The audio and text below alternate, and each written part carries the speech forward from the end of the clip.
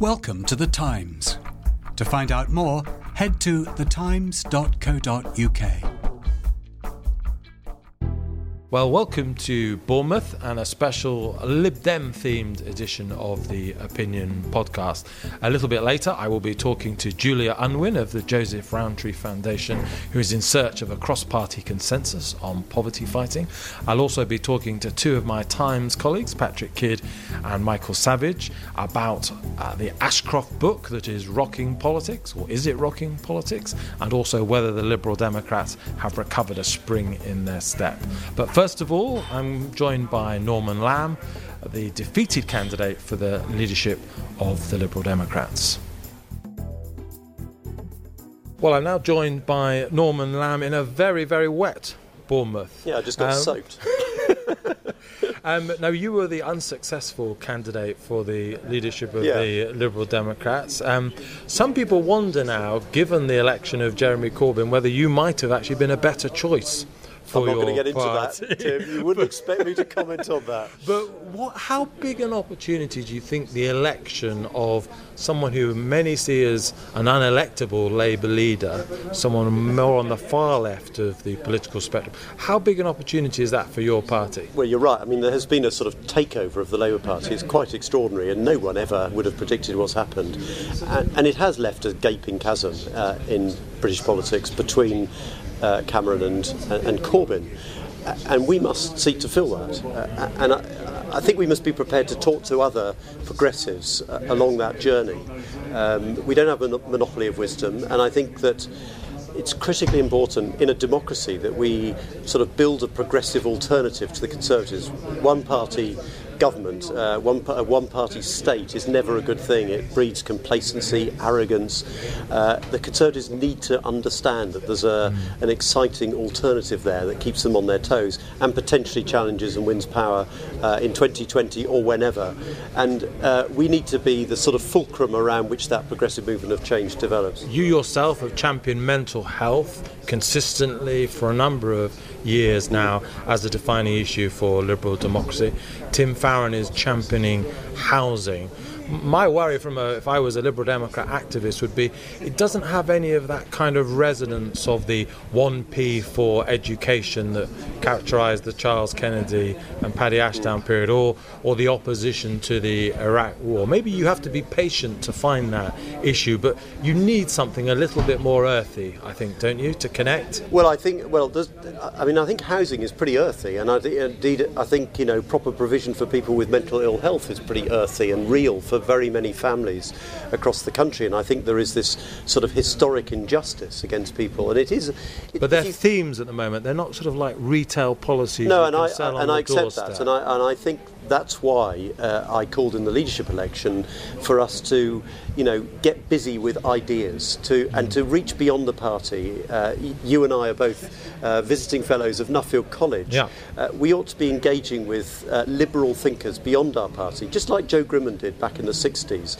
So you get an excitement of new ideas, and we've got to somehow come to the point where we excite a new generation of young people. They're inherently liberal in their attitudes, their values, their principles, and if we will be nothing. We won't be a party of the future unless we inspire that new generation of young people. And how hard are you finding it in opposition to get attention for your views? You've been overshadowed a little bit by the Lord Ashcroft book this week in Bournemouth. You're not seeing a Liberal Democrat regularly on Question Time or any questions in the way that was true in the past.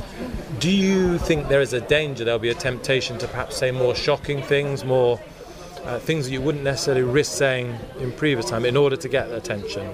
Well, there is or do you think that's necessary to do? Well, there is a danger that that we do that, and I'm very clear that whatever we say has to be based on fact and based on evidence.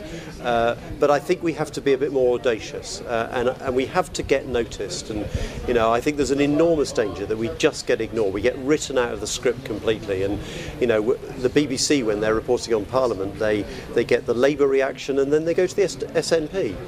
We got a lot more votes than them across the United Kingdom, but they have more MPs, and that's what counts in the way our system works.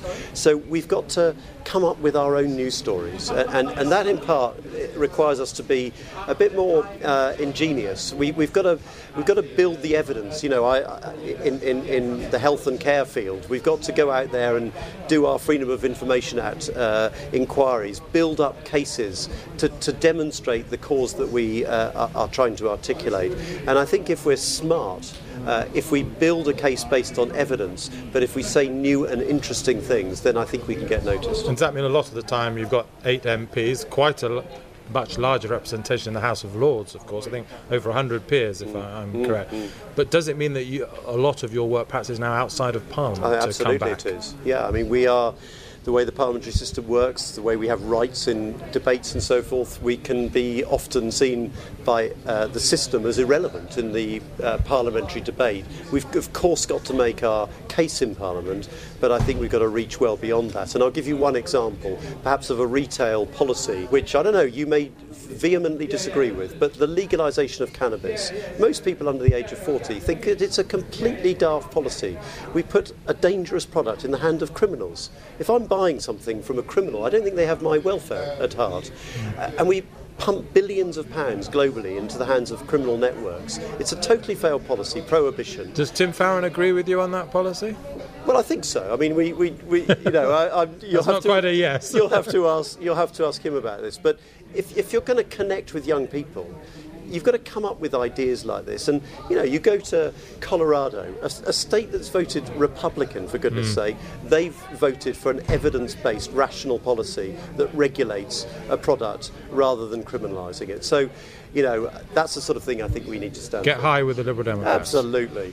And join in, Tim. Thank you very much, Norman Lamb. Thanks a lot. Well, I'm now joined by our chief political correspondent, Michael Savage, and our parliamentary sketch writer and diarist, Patrick Kidd, part of a diminished media representation at this Liberal Democrat conference. And Patrick Kidd, we haven't been discussing liberal democracy very much here. It's been the Lord... Oink, oink. It's been the naughty boy. It's been the Lord Ashcroft book that's been dominating discussion here as much as in the rest of the country. How damaging do you think the revelations that we've seen so far in this Call Me Dave unauthorised biography are to the Prime Minister? I think they're very titillating. We've been talking about particularly what he got up to in his Swineshead Revisited days for the last... I know. For the last 36 hours. And it will go on. And although there's not a Prime Minister's question time now until October the 14th or thereabouts, I'm sure that this will be brought up then. We have a letter in from Pepper in Oxford, Jeremy Corbyn will say. And... But, this isn't going to cause lasting damage to his premiership. I mean, in fact, it's only the pig story that's really got any traction. The fact that the Prime Minister likes to hang out with other posh people and that sometimes posh people take drugs, although they have not made any allegation about the Prime Minister or anyone in particular. It's all been very bland. I mean, perhaps the fact that David Richards, the former Chief of the Defence Staff, has attacked him over the way he's handled the Middle East is more damaging, but that's not new. We had that in the Anthony Seldon biography as well. So, I mean, it's been a few titillating pork jokes, and they've been very, very funny pork jokes. But I don't think history will look back on this. And this was meant to be published as the obituary to the Prime Minister's time in Downing Street. Lord Ashcroft, like everyone else, didn't think he was going to win. And he has, and whatever David Cameron might feel, and I understand he's feeling a lot of anger, perhaps a bit of embarrassment, he can always just look back on the fact he won an election. Absolutely. And that's what matters. Michael Savage, are you as relaxed from a David Cameron point of view? It's acutely embarrassing for him. Yeah, I mean, I certainly wouldn't say relaxed. I don't imagine when his aides sat down and said, Prime Minister, we've got a few things to tell you about today's paper on the day the revelations first emerged. That can't have been a very comfortable day, but I must say I agree. I think we'll all get the puns out of our system now. When I found myself making a joke about ham hock, I realised I was probably at the bottom of the barrel at that point. I think the serious point is, actually for the Conservatives at the next election, there's probably going to be a different leader anyway, so it can't really be an election point in 2020. There's also the flip side that this is quite an interesting move by Lord Ashcroft. I mean, he says in terms he fell out with Cameron over not being given a senior job in government. That's quite something for a donor to say. And Lord Ashcroft is someone who's done a lot and spent a lot of money and done a lot of good work on polling, and it would be a shame if all that was devalued as a result of this quite bitter book. One cabinet minister said to me that Lord Ashcroft had acted like a suicide bomber with enough explosives attached to him to destroy himself, but not enough to destroy the Prime Minister. Slightly lurid description, but how much damage do you think he will have done to himself in the eyes of Tory activists who for years and years have regarded him, particularly his contribution for the Tories' lowest period after 97, as a real asset and a saviour of the party? There's certainly a danger of that, and there's also the optics of David Cameron. Just touching again on what Patrick said before the election, we thought perhaps he wouldn't be Prime Minister, certainly didn't think he'd have a majority, but now he's a Prime Minister who, against the odds, has secured a majority for the Conservative Party, and actually that's a real achievement. So his reputation among activists is actually sky high, and the fact of this timing of this book, it's quite different to how it would have been had he lost the election. Is part of the problem, Patrick, the residual thing? It just reinforces the sense that whether the pig anecdote is true or not, the Tory party are kind of run by a very rich elite, and do you think that might influence the succession plan to David Cameron? Well, given that the options are the St Paul's and Oxford-educated George Osborne or the Eton and Oxford-educated Boris Johnson. Might not be the only option. No, Sajid, Exeter University's second finest alumnus, has a good chance. I don't think it's going to damage anything. I mean, what it has reminded us, though, is that when it comes to unusual sex, it's not just the Lib Dems who have a monopoly on it. Ever since Gladstone and his picking up fallen women on the streets, it's always been the Lib Dems we've had a chuckle at, right through to Lembit and the Cheeky Girls. Look, this is a laugh. Cameron, I'm told, was very angry, but he was cracking jokes about it last night, as I'll be... After our interview, going back to write in the Times Diary, he was at an event at the Carlton Club and he made a joke about this, saying that he'd been to see his osteopath earlier that day, who had told him that I'm going to need to give you 2 injections. One is a small prick and then a big stab in the back. And Cameron said, that's the story of my life. So I think he's moved on. He realises that in the grand scheme of history... Ryan Reynolds here from Mint Mobile. With the price of just about everything going up during inflation, we thought we'd bring our prices down. So to help us, we brought in a reverse auctioneer, which is apparently a thing. Mint Mobile Unlimited Premium Wireless. How to get 30, 30, how to get 30, how to get 20, 20, 20, how to get 20, 20, how to get 15, 15, 15, 15, just $15 a month? Sold! Give it a try at mintmobile.com/switch. $45 up front for 3 months plus taxes and fees. Promo rate for new customers for limited time. Unlimited more than 40 gigabytes per month. Slows full terms at mintmobile.com. He will be remembered more than Lord Ashcroft. Okay, grand scheme of history, Michael Savage. Are we seeing the end of the Liberal Democrats? Let's talk about, we're here in Bournemouth looking over the sea. Do the Liberal Democrats have an exciting vision of future ahead of them? Straight after the election, I would have said, well, it's clearly a terrible result. What they have to do now is what they did last time round, which is go away, work locally, do well in local elections year after year, build up a base, work extremely hard, win the UNP in the area, and that's how they rebuild. And that's how they will try and do it. So next May, local elections will be very important. But actually what's interesting is what's happened in the meantime is Labour have elected Jeremy Corbyn as leader, obviously. And so a lot of those sort of protest votes that maybe the Lib Dems under Tim Farron, a big campaigner, would have got, might actually not necessarily go to the Lib Dems now. And perhaps maybe they should have gone for the sort of more centrist alternative in government, Norman Lamb. Do you think if they had the leadership election now, they might have chosen somebody different? Well, the landscape is very different, and there's a danger for the Lib Dems. They've got caught out by the crosswinds of politics here, because suddenly you've got a Labour Party moving in a very different direction. It's all made it very unpredictable, so it's not clear to me that there is a easy way back for them. Now, some people will have been listening to this speech after... we haven't heard Tim Farron's speech yet, but we expect him to emphasise housing as his big theme. He says that he became a sort of political activist, really, after watching When Cathy Come Home. I think that's the right title. Yeah. A book about homelessness from his youth. Is this the issue to connect the Liberal Democrats with the electorate? Well, Tim Farron won the election basically because he was a good campaigner. He was a comfort blanket. He was someone who could rally the party together. So it's right for him to take a sort of campaigning stance as a way of rebuilding the party. Whether housing is the right issue or not, it's very unclear, because actually all the parties agree that you need to build more housing. The problem is it's an extremely knotty and difficult problem, not one that's easy to fix. And again, you're going to have a Labour Party who under Ed Miliband promised a lot of house building, and you can be sure that a lot of Corbyn supporters and indeed his team will want to do the same thing, and he already has an army of people who have flocked to his banner, so it's certainly not going to be straightforward. That's not to say housing isn't a big issue, because clearly it is. Patrick, just wrapping up, one thing that I've been impressed at, we know that the Liberal Democrats are reduced to just 8 seats, but Paddy Ashdown, Nick Clegg, Vince Cable, the heavyweights of the Liberal Democrat past, they're all here. They're on the fringe, they're talking to activists, they're in the coffee rooms. That is quite a boost for Tim Farron, isn't it? He's not being left on his own to pick this party up. No, and when we're hearing about some of the big names that have said they're going to stay away from the Labour conference, heard that Stella Creasy, who had a very good second place in the deputy leadership contest, has said she's not going to go to Brighton. That is true, is it? That's extraordinary. Well, this is the rumour I've heard. I think she tweeted it, but we shall see about that. But yes, you're right. So that's Shirley Williams, Ming Campbell.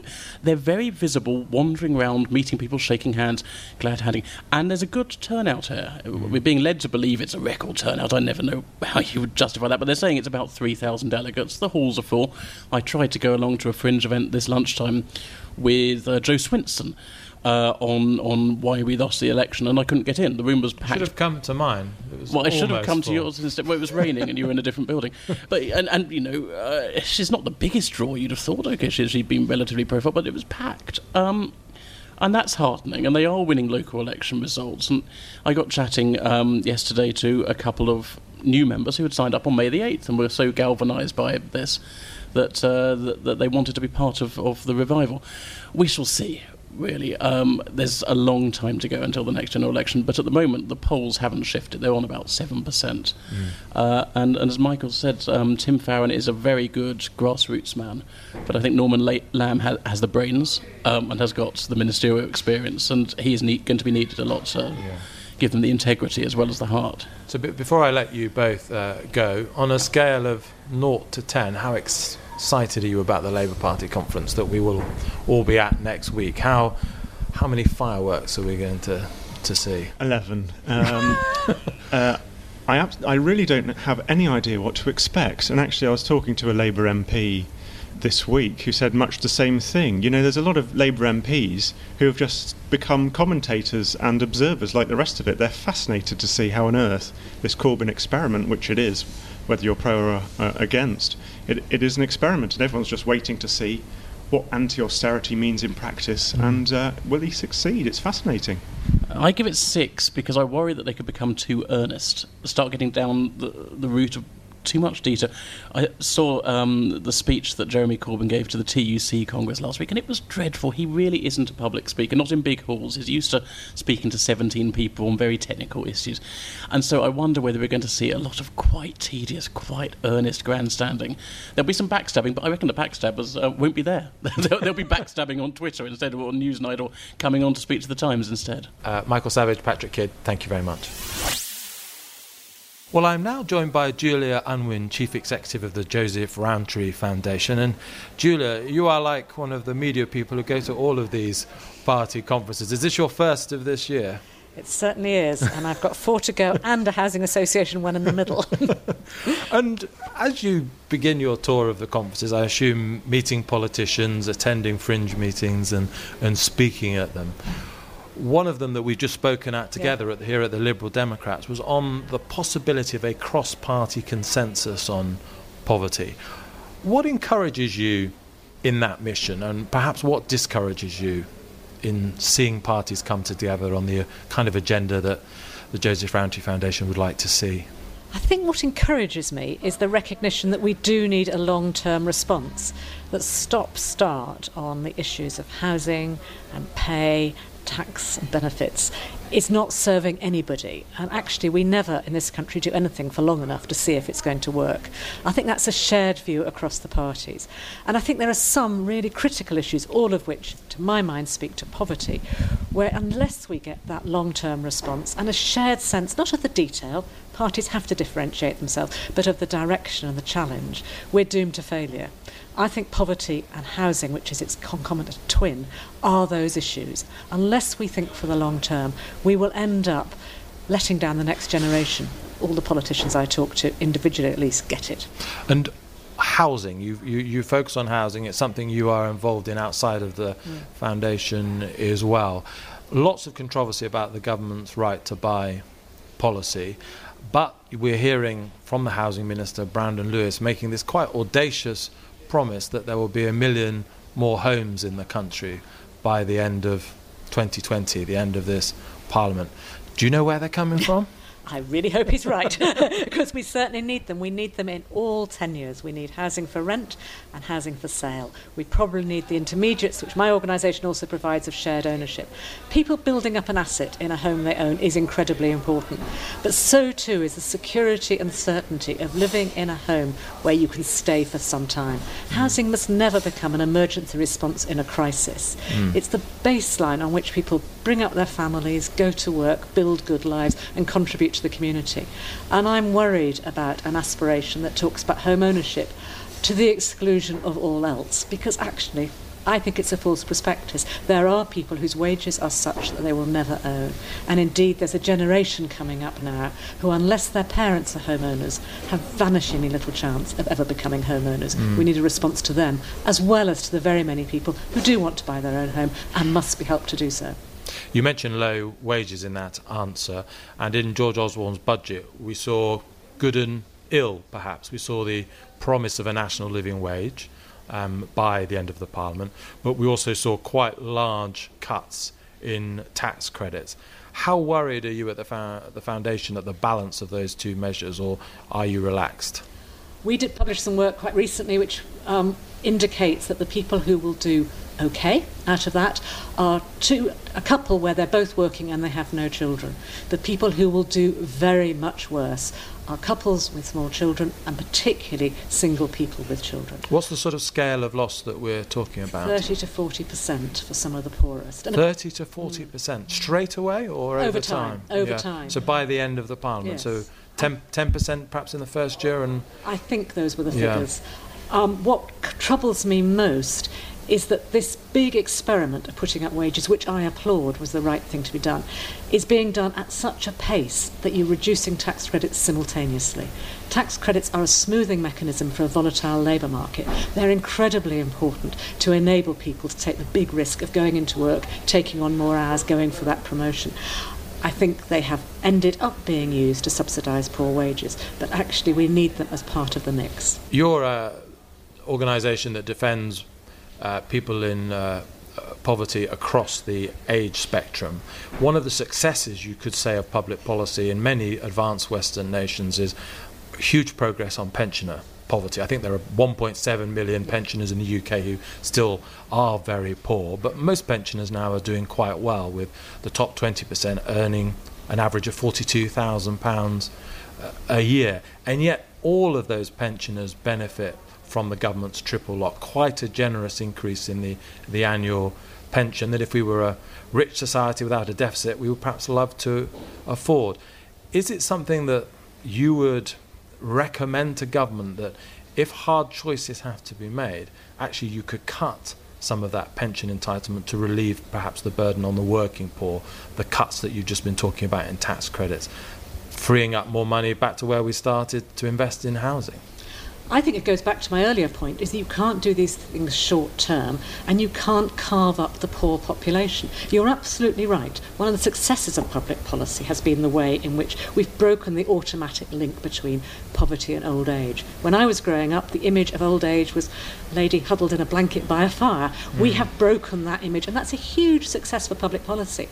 But we now have people in their 40s and 50s living on the minimum wage, putting nothing behind them, putting nothing chipping away, getting deeper into debt, their long-term future does not look nearly so secure. So we need an approach to poverty for all ages, because we can't separate out one age group from another.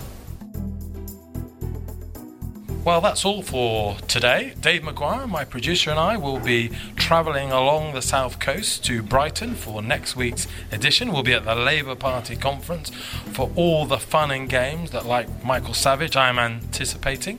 Thank you very much for joining us, and I look forward to being in touch again next week. Thank you for downloading. To discover more, head to thetimes.co.uk.